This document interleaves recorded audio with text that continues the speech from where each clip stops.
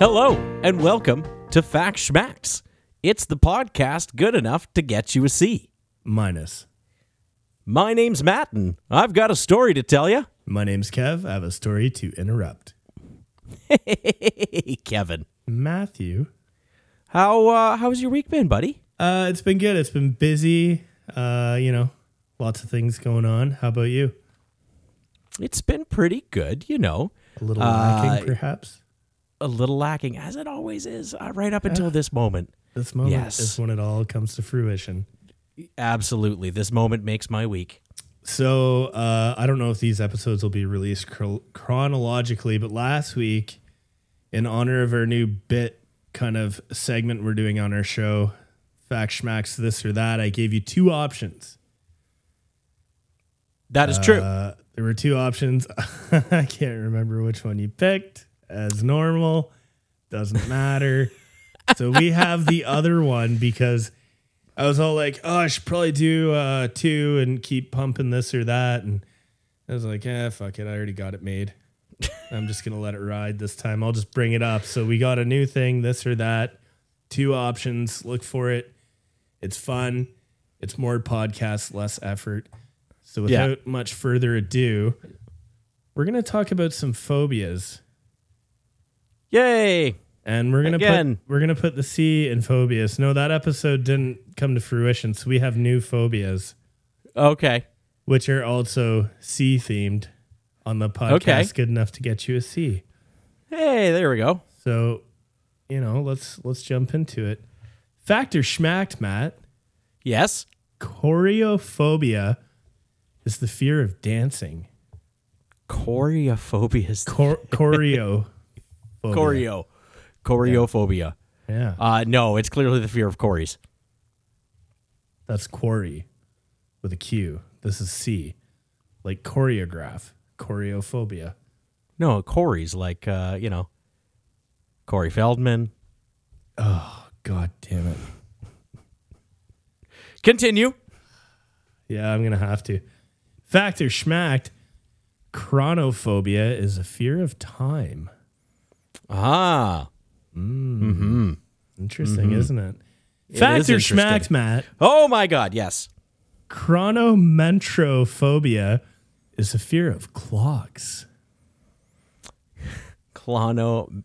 Chronometrophobia. It's the fear of clocks.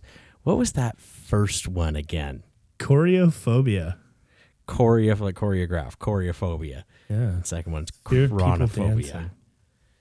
Chronophobia is the fear of time. And chronometrophobia is the fear of clocks. What's it going to be, Matt? You've presented me with three that have a pretty internally consistent logic. TikTok, unless you're chronometrophobic. I believe that one. I'm going to go with the fear of clocks. Sure, why wouldn't you? Okay, so you're going to go with the second one, which is chronophobia. No, that's not what I'm. No, I'm going with the first one. That's the one I think. Yeah. God damn you! Yes. What gave it away? Lucky guess. Actually, you know what? Lucky guess. Moving on. No, what it was between chronophobia and chronometrophobia. There's the common link of. It didn't seem right that one would be right and not the other one. Really? You get me? Because there's the common root. You would have thought that I just dropped or added a word to it. Well, because how lazy I am sometimes. Absolutely. Yeah, no, I did ponder that too. But yeah, to me, it seemed inconsistent that one could be wrong and the other, one of them could be wrong. Well, son of a bitch. So, but that was the logic I was going with. Great, that's wonderful. Funny you mentioned. Funny you mentioned Chrono. I'm playing a video game right now called Chrono Cross, which is it's an old Japanese role playing game that I played when I was a teenager. Sequel to an old Super Nintendo game called Chrono Trigger that a lot of people love and hold dear. A lot of people do love and hold some video games dear, don't they? I sure do. Right? Everybody loves playing a video game these days. bet you wonder how that old video game craze got started in the first place, don't you? Pong. Well, I feel like we're going to find out. We're about to find out.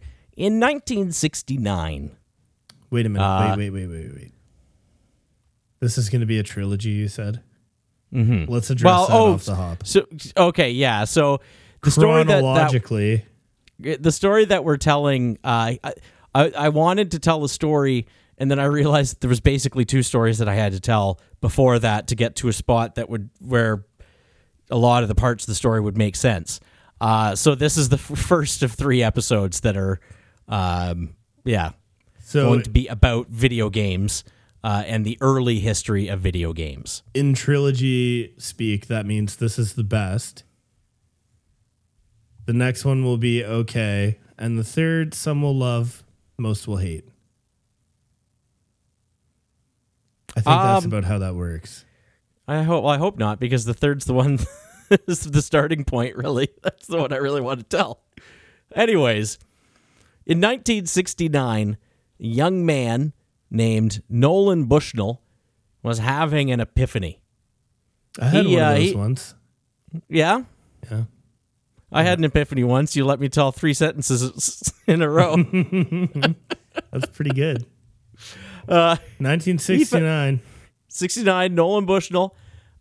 He's inside Stanford University looking at a gym-sized computer running a program called Space War. Nice. Yeah, it has an exclamation mark, so it's Space War. Yeah, okay. For a few years in college, this guy, Nolan Bushnell, he'd been running the games section of an amusement park, and he knew from his experience with coin-operated amusements that people would pay good money, lots of money, to play something like this, kind of simple vector graphics game that he was looking at. His head spinning with possibilities. He does the math, and his excitement kind of quickly goes away because, the computer he's looking at costs $1 million. There's no break-even point when you're getting people to pay a quarter pump in quarters. Yeah. But he was aware of this thing called Moore's Law. Do you know what Moore's Law is? I don't. Computer and I guy? feel like I'm going to find out.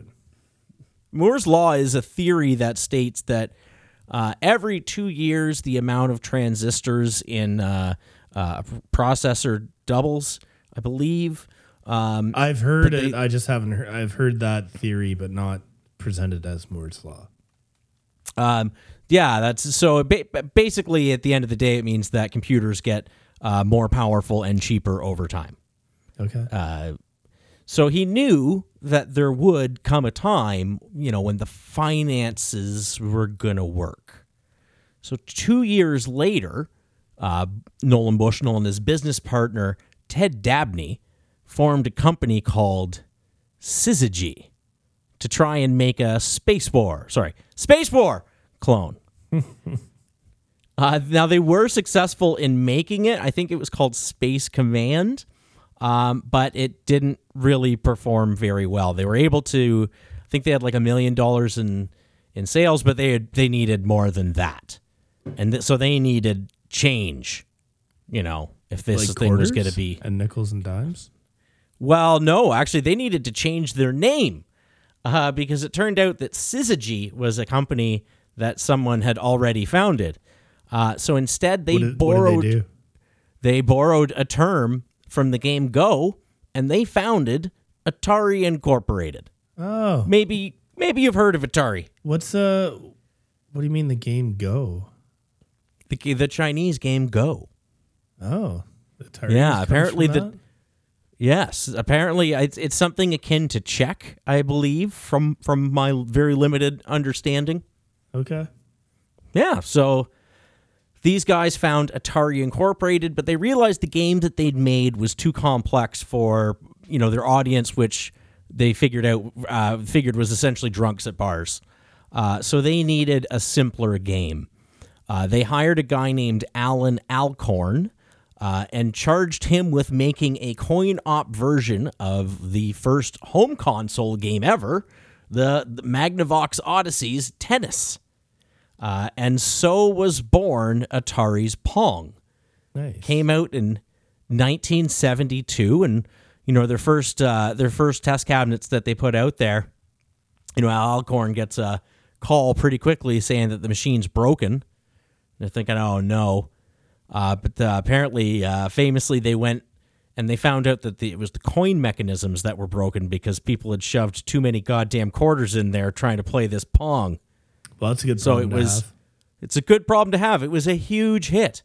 So There's they kind of Pong with that. Even they I'm groaning with that. That's terrible. They they followed this up with a bunch of other arcade games, a game called Tank, a bunch of games that I've never really heard of from this period other than Pong, and then various different versions of Pong. There was like Super Pong and Quadra Pong, and I'm sure some Atari aficionado is out there, and if you're listening to this and you're mad at me, I am so sorry. That's all I've got to say for myself. I meant to write down a list of what those games were, and I did not get down to it. Fact Schmacks, ladies and gentlemen. Fact Schmacks. But during this period, Bushnell and Dabney, they develop a disagreement over the direction of the company, and Dabney sells a stake to Bushnell, and he leaves. So probably not great, but who knows. In 1974, Bushnell decides that coin-op is way too competitive an industry, and that the home console market is maybe the way that things are going to go. So without leaving the coin-op business, they started making plans to get into the console business, start designing this machine, this Atari VST.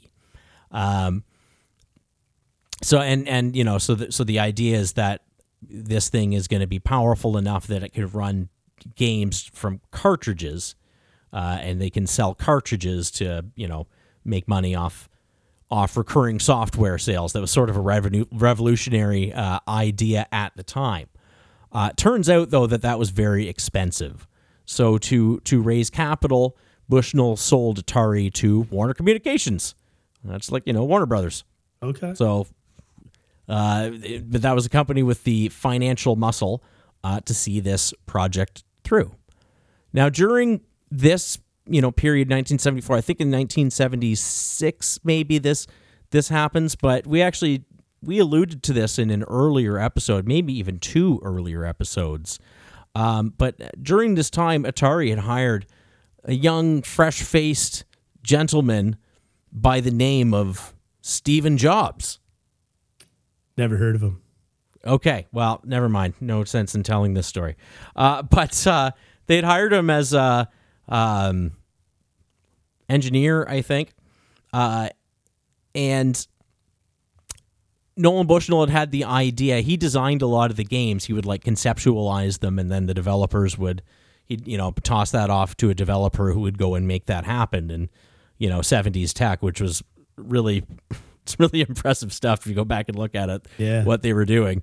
But he pitched a game to Steve Jobs called Breakout, or he pitched it to Al Alcorn, and Al Alcorn then tasked Jobs with doing it. Even though Steve Jobs didn't actually do it. I'll get to that. Anyways, Breakout was supposed to be a single player version of Pong. You know the game where I'm talking about, right? You shoot the bricks out. Yeah, exactly. You shoot a wall of bricks, and you've got your paddle that goes back and forth, and so I kind of get it as single player Pong. But what Atari and Bushnell had done was challenge Steve Jobs to make this thing with as few chips as possible, and they had offered him a reward of $100 per chip that he's able to remove from this thing. Under a certain benchmark, so design the prototype of this game and make sure that it has under this amount of chips, drive costs down. Well, Steve Jobs goes to his buddy, Steve Wozniak, who at the time was working for Commodore, I think. Anyways, And he tells Wozniak that he's got a deal to get paid $700 to do this thing. So Woz does such a good job that Jobs gets paid $5,000. And he had told Wozniak that it was a $700 job, so he gave him half. He gave him his $350 share. He was such a dick. I was watching the businessman, just profit over anything else. Fuck. There was a quote later on from Woz saying that basically I think he said he needed the money, more or less. Like if he'd asked for it, I would have given it to him. But yeah, I don't know. Still I was watching clips from an interview with Nolan Bushnell, talking about his time and dealing with Steve Jobs, and he did say that he never really dealt with the bad Steve Jobs, but the way he framed it is he dealt with enough that he moved Steve to the night engineering shift, which did not exist before. Before he was on it. And that's the thing about that dude. Like, he's so good at his job, you don't fire him. But he's such an asshole, you put him somewhere where you can't, you don't have to deal with him. Yeah, or he's just the sort of guy who shouldn't have a boss. Well, I mean... Or doesn't do well with a boss. He obviously did better on his own. Yeah, seems like. But actually, some of the expertise that they needed to found Apple, they picked up from Atari. In 1977, the Atari VCS, which we know more commonly as the 2600, it was rebranded as the 2600 in a little bit. It's released, but it doesn't sell very well. The following year, Nolan Bushnell winds up getting pushed out of the company. Because the guy who was kind of representing Warner Communications interests wanted to swap out the R&D department essentially for a marketing department. To that guy's credit, that plan actually worked pretty well. They rebranded the VCS as the 2600. They changed the design of it a little bit, shipped it with some paddles, and all of a sudden this thing starts selling like hotcakes. They wound up, selling 30 million of these things. Yeah. They sold 30 million of these things between 77 and 92, which I did not realize they were still making them until 92. 77 to 92? Yeah. The same Atari. Yeah. Wow. That thing would have been so goddamn outdated in 1980. Well, as soon as the Nintendo came out, it was super outdated. But that's a story for another day. Anyways, foreshadowing, maybe. At the height of Atari's revenue, they represented 80% of Warner Communications revenue. Oh, no kidding. So they were, for a brief moment, they were an extremely profitable company. Now, it should be said at this point, there's kind of two divisions within Atari. There's still the coin-op division, which at this point is producing games that, you would know, like Centipede and, other things. A bunch of successful games came out of this, this period of the coin-op business. But, the home console business all of a sudden was huge and just came out of nowhere. But there was trouble brewing, friend. As there often is. As there often is, there was trouble on the horizon. During the Warner takeover of Atari, the atmosphere had gone from being what you could kind of describe as, well, I think the best way to describe the attitude at Atari in the early days is a place that we would really like to work at and would fit in at. In terms of a lot of marijuana and of marijuana, yeah, very hippie atmosphere. I dig it. Now, yeah, I absolutely. Now, a guy, one of the guys who worked there said that was more like a culture of the time. Yes, you think they would let us wear our awesome sleeveless Facts Schmacks shirts that we wear for every episode? I think that they would until Warner comes in.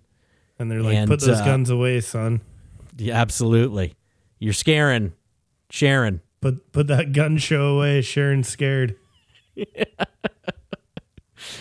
So this, the suits start to change the atmosphere inside of Atari, and that kind of starts to wear, one little thing that starts to wear on some of the longer time developers.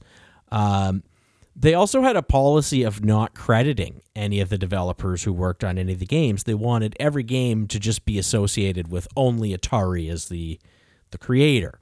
And so, if you're a designer who's making these absolute bangers for the company and you're getting, not that much money on a game that could sell millions of units, and you're not even getting, paid in exposure or credit, you'd start to get, a little frustrated. So 4 developers broke off from Atari and they formed a company called Activision. Nice. Yeah, and just like that, the concept of a third-party developer became a thing. Like, it just didn't even exist in the video game world before that. Yeah. Right? Because you're either putting out your own proprietary hardware or that was it. Yeah. So Activision starts releasing games for the Atari 2600, and Atari does not like that because their entire business model for the console was the software. Is the software. They're actually selling the hardware at a loss, and they're counting on getting a piece of all the software on the back end. So wait a minute. They didn't have any of this hardware that fit with the Atari patented? Well, they'd patented, but they hadn't locked anything out. There was no lockout chip like there was on the NES, or like there would be on modern consoles. There wasn't, they hadn't thought about it because it wasn't a thing. Sure. So I give them some credit there. But they sued Activision, but they lost, which is a good thing probably in the long run for the consumer. But at the time wound up being maybe not such a great thing. Because now that there's a legal precedent saying that just anybody can put out an Atari game, pretty much everybody did for a little bit, and it's great, if you're Activision, you're putting out Pitfall, which, everybody agrees is a stone cold classic, but not too many people remember Chase the Chuck Wagon, brought to you by the fine people at Purina. So the market just starts getting flooded with games of wildly varying quality. And consumers start to get a little wary of, the video game market, software catalog in general. At the same time, the Apple II computer comes out. It means that affordable computers are now making their way into people's homes, and people are starting to get the idea of why buy a device that does, only one thing there when you can, get something that does it all. In 1982 days. Hey, that's when I was born. Hey. You're old. I'm very old. You're an old damn man. I'm just a young man. Okay there, Mr. 83. Surely, though, the quality software coming out of Atari should be able to keep the company afloat. Right? Wrong. Well, wrong. Rather than realize that name recognition was probably the strongest card that management had, or that the company had, they made a series of incredibly poor decisions which wound up kind of gambling their consumer goodwill away. The first was Pac-Man. How could Pac-Man be bad? Right? Yeah, I mean, that's a classic. That is a classic. Well, Atari had gotten a license to publish the game late in the year of 1982, and rather than wait until the next holiday season, they rushed out a legendarily bad port. It did sell 8 million copies, but the problem with selling 8 million copies of a shockingly bad game is that winds up being just a terrible advertisement for your product. And you have consumers that feel burned. Like this, you would have to go up and go and look up footage of this, but it does not even really resemble Pac-Man all that much. To the developer's credit, apparently he showed the management his managers a prototype, and they were just like, fuck, release that. Good enough. Sounds like Cyberpunk release. That was such a letdown, man. I followed all the news for that game. I got my fiance bought it for me for my birthday, and I downloaded it, and I was like, man, apparently it's playable now. Good. I know. I got to go back to it. I've just been so busy. I've hardly had time to play games lately. Opine on Cyberpunk for one moment while I grab a beer. Oh, God, Matt. Why don't you just edit this out? Why do you always do this to me? Just leave me here to natter and ramble on at people. Nobody wants to hear this shit. They came here for, to be honest, I'm not even sure why you're here. This is Fact Schmacks. It's not exactly the high quality production you might so wish to hear. I stashed it very close. Oh, that's good. That's good. I hope you edit that out, but I know you won't because you never do.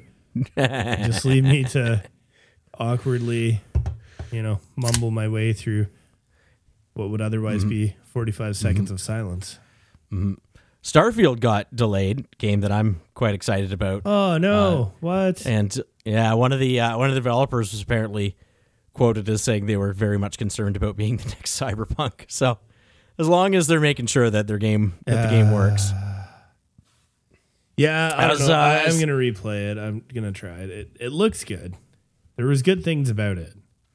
They put out a demo on Xbox, and I played it there. They gave like a free 10 hours with the next gen update, and it seemed like pretty polished. I just didn't really love the underlying game that much. Yeah. So I don't know. I probably needed to give it more time. But yeah. So, anyways, back to Atari here. They'd sold 8 million copies of a very, very bad port of Pac-Man, but they still had a ton of copies left. And I think they also, so they had a lot of copies that were returned to them from retailers. Similarly, Atari had paid $25 or so million for the license to publish a game based on E.T. I've heard of E.T., the game. Then, so having paid $25 million for the license, they give one developer roughly 2 months to program it. It's a complete disaster. And they also made way too many copies of that game. Supposedly, there was a surplus of 3.5 million copies. Apparently, they buried a bunch of them in the... Well, not apparently. It's now known for a fact. There's like a Netflix show or something on it. It's like the worst game ever made, they say. Yes. Like it's unplayable. It's it's very, as unplayable as Fact Schmacks is unlistenable. We are the ET game of podcasts. Yeah. I think we're more the Pac-Man. Yeah, okay. We're just a bad port. In December of 1982, an earnings report from Atari stated that the company would miss earlier growth projections on account of competition from, other third parties, from computers, from just coin-op, which they were still doing. So they're also kind of competing with themselves there. But this news actually sent the market for video games like literally spiraling. Investors started pulling out of Warner Communications in droves. Their stock lost, I think it went from $50 to $20 or $70 to $20. Like, it lost a ton of its value almost overnight. Third-party development all but dries up for the Atari. So now no software is selling for the thing, except for Activision, which is still making some games. But the back-to-back disasters from, disaster releases from Atari meant that consumers no longer trusted their brand. And at that point, retailers stopped even stocking the product. The market for video games just dries up from an earnings report. Atari went from reporting revenue in billions to losing over $500 million in 1983. Warner sold that part of the company to a guy named Jack Tramiel, but the North American video game industry didn't recover until 1986. I think I know what happened then. When something else happened. Nolan Bushnell, on the other hand, founded Chuck E. Cheese after he left Atari. No shit. So he's got that going for him. So in a roundabout way, he's actually responsible for Five Nights at Freddy's too. Oh yeah, he's responsible for most of our childhood. I always wish we had a Chuck E. Cheese nearby. Yeah, we missed out.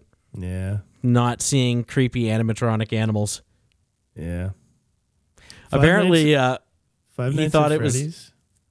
Sorry, you go ahead. No, yeah. Ask your question. Five Nights at Freddy's is Chuck E. Cheese? Well, it's based it's creepy animatronic. I guess that and was it Showtime Pizza is the other one that has a similar sort of weird mascot thing. Okay. I don't know. We grew up in a small town, right? I have none of these cultural touchstones. Post video game crash, Atari, Warner Communications sold the consumer division, so the home console division, because the coin-op division is still actually making money, but they sold the consumer division to a guy named Jack Tramiel in 1984.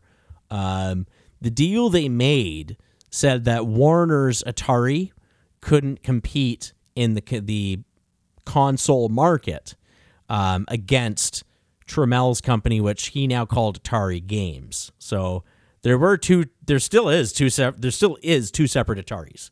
There's Atari and Atari Games, yeah, and they're owned by. What's their current game? Because I know I've seen the Atari thing.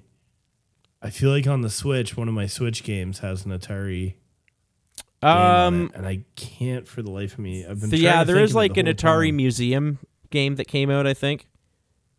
Okay, like a retro kind of thing. Yeah, I think there was a retro collection. But the deal that they had made really only stopped them from competing with the Atari brand. So to get around that, they just founded a label called Tengen. I don't know if you remember that label. They're still around, no? I remember that. They actually, you know what? We're going to park any conversation about that company right there because we may or may not be revisiting that later. Okay.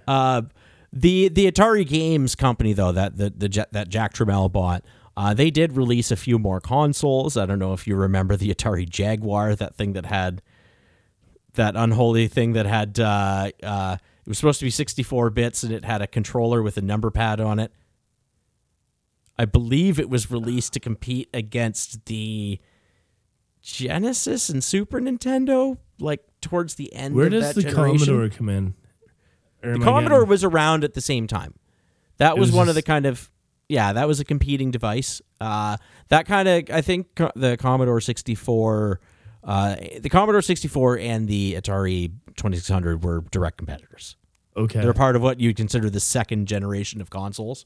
Okay. What was the first generation? The first Atari? No, the Magnavox Odyssey. Oh, wow. Just like basically plug and play games that only did one thing.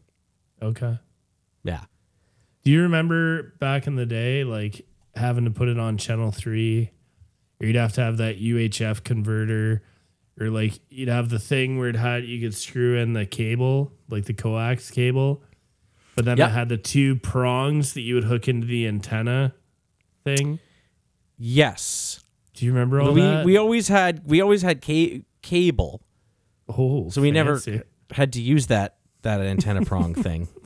I had to use it on like the basement TV kind of stuff, like the. Oh, you know what? Yeah, sometimes you did to like ground it or something, right? Yeah. Yes, I do remember that now. Yeah. Okay. Or there'd be like the converters and stuff. Dude, like you'd have to, if you wanted to play a game, you'd have to have like half a Radio Shack stock set up. There's so many breakpoints in that signal. You kids these days, you don't understand the pain of no idea. daisy chaining coaxial cables.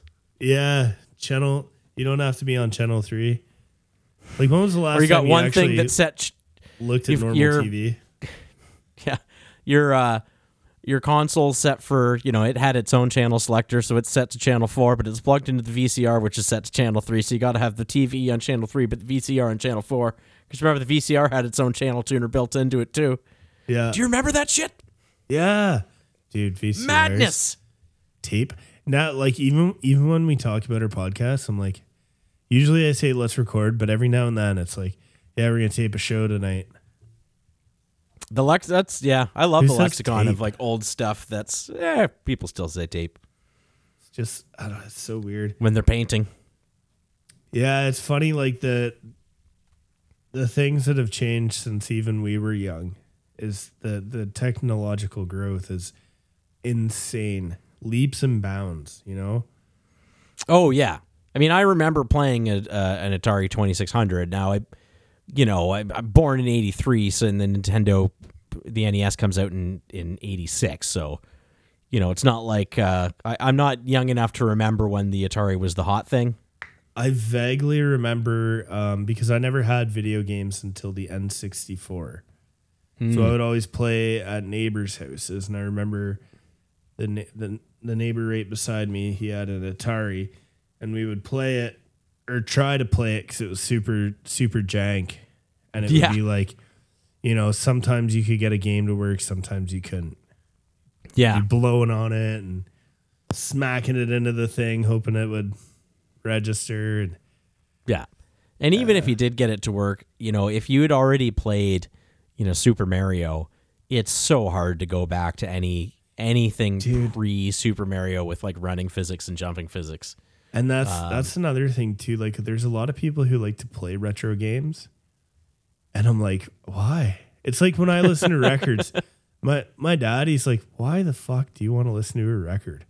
You got to get up and change it halfway through. It's like CDs and MP3s, man.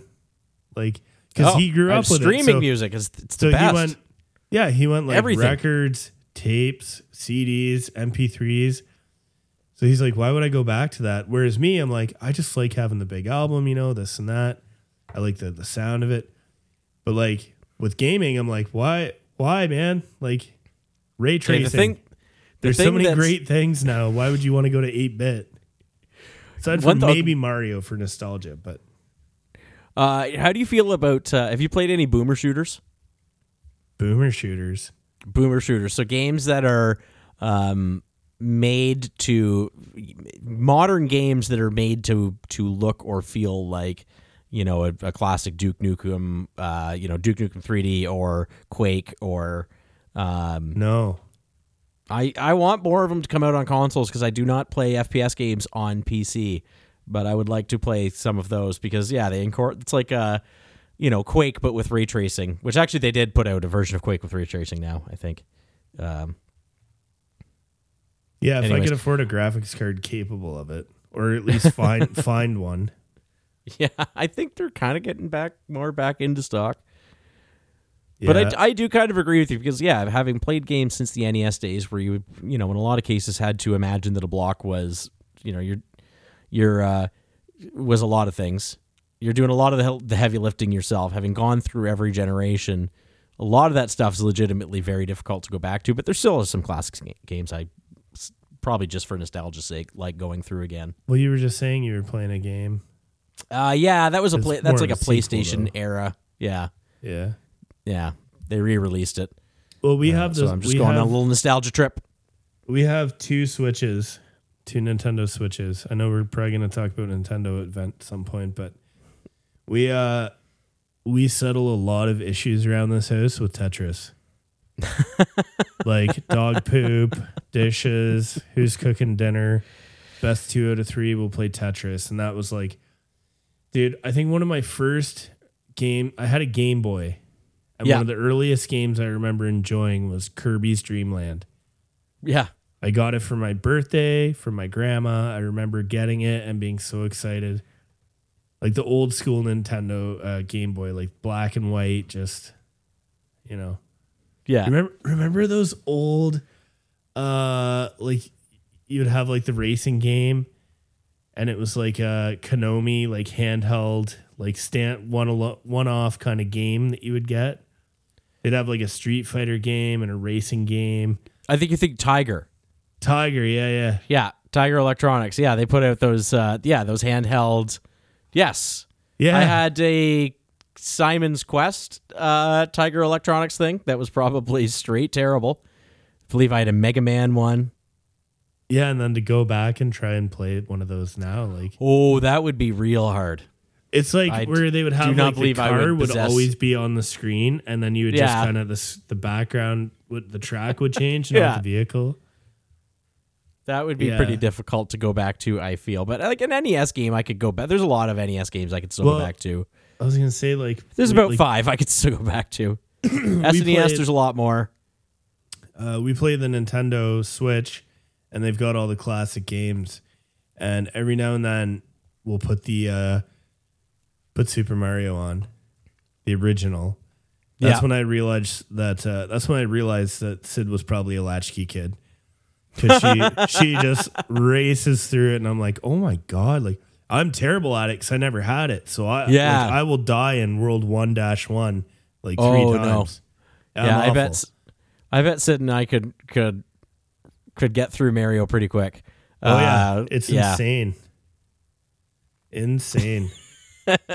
Yeah, you get a deep understanding of the physics of Mario if you played it enough, like I did. Yeah, I remember I'd play it at my one friend's house, and he'd always get mad at me because I'd ruin all his lives. Like, I don't know, man. I'm trying. Be like, I had 6 lives, and now I have nothing. Oh well. So I guess that's the story of Atari and of the video game crash in 1983. Kind of sad for Atari, and kind of sad for some of the people in the story that they were really in there on the ground floor of what wound up being an absolutely enormous industry, but they didn't, for various reasons, they just didn't wind up being the Apple or the Microsoft or whatever of the field. Yeah, they had such a head start, they had no competitors. Maybe that's the thing though. I think competition is good for innovation. Maybe. Definitely. No, definitely. Sorry. Yeah, definitely. I know. I'm just thinking ahead and the. Never mind. You know where the story's going. Exactly. So we're going to be doing this chronologically. We're going to commit to this right now. So if you're listening, okay, the next episode is going to be we're going to kind of pick video up games. And but if you like, I don't know, just business stuff too. I think I always kind of love the stories of when companies collapse. Yeah, I find that stuff to be really interesting. How that happens, how companies, like, especially when it happens fast, and when they're mighty, Yes, like, the bigger they are, the harder they fall. There's one particular big company that fell pretty hard that I've got earmarked for something down the line. So nice. We'll talk about that later. But so I don't know, any other thoughts on Atari in general, and just kind of. I mean, aside from just some nostalgic musings that not really, I guess. Yeah, you've got no personal connection with that brand. It was one of those things, like my neighbor had it, and by the time, like when I was a kid playing this thing, it was already just this old piece of shit that he had that, was like, yeah, if it fucking works, we'll play it. And it was just one of those, like, I vaguely remember it. I remember it being brown. Was it brown? Brown, yes. Aggressively brown. Everything like was, man. Yeah, it was made of wood. I played a brown Atari on a brown giant TV that sat on the ground. in a wood panel basement. And it was a TV that, like, if you dropped it on somebody, it would kill them. Had a absolutely. 24-inch screen. We had a Sylvania 27-inch TV that sat on the ground, and we had that bad boy was like 20 years old by the time we got rid of it. We didn't get rid of it until the flat. Remember the first flat TVs came out that were still CRT TVs, but they had the flat screens? Yeah. Yeah. We didn't get rid of it until those came out. Pretty sure I had at least one friend. I might have even had I had at least one friend, but maybe two friends who at somewhere in their house, a CRT TV that was meant to be on the ground had broken down, and rather than get rid of it, they had just stuck another TV on top of it. That did work. Yeah, that was a thing. Dude, I remember getting like shocked by the thing. Like it would shock you occasionally. You'd feel like it was great. But that thing, I mean, until we got rid of it, it worked. Oh, yeah. Fantastic. The old Radiation King. They don't make them like that anymore. They don't make them like they used to. Sure don't. I got a closing fact for you today. Can't wait. All right. So this ties into our C phobias, except it doesn't start with a C. It's another phobia. It's a fascinating phobia. Do you know there's a name for the fear of long words? I think you've already done this one. I posted it on the Twitter. Oh, okay. But I haven't done it in the show. Sorry. And from what I can tell, people who listen don't necessarily interact on Twitter, so I don't know if they saw it or not. Which brings us to, before our closing fact here, we got some links in the show notes. If you want to follow us on Twitter, say hey on Facebook, all that stuff, that would be awesome. We'd love to know that you've made it to the end, have listened, enjoy the show, whatever. So carrying on here, we have the word for fear of long words. One quick thing. Okay. Some of these things, like chronophobia, fear of time. Where are you getting this? Who goes, I'm afraid of time? Or who's afraid of clocks? Why are you afraid of clocks? What do you think they're going to do?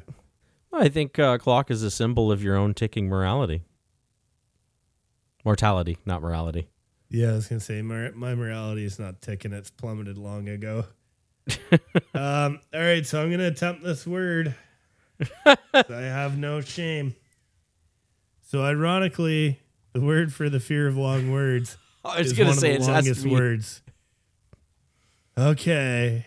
Hippopotomonstrossequipedalophobia. I think I nailed it. Hippopotomonstrossequipedalophobia. Yeah, I think I nailed it there. I'm gonna put this in the show notes so you can see what I'm working with here. And when Matt stops laughing, he's gonna save us. We'll say goodnight, and that'll be the end of this show. If I was a less mature man, I'd say you're a hippopotamonstro. But I won't, because I'm very mature. Oh, God. Thanks for listening. Bye-bye. Bye. Thank you for listening to Fact Schmacks. We hope you enjoyed our show. If you want to hear more, be sure to check us out on Patreon at patreon.com/factschmacks. Or you can check us out on Facebook, or on YouTube, or on twitter.com @FactSchmackedPod. We also have a website, factschmacks.xyz, because we know you haven't had enough yet. Sure.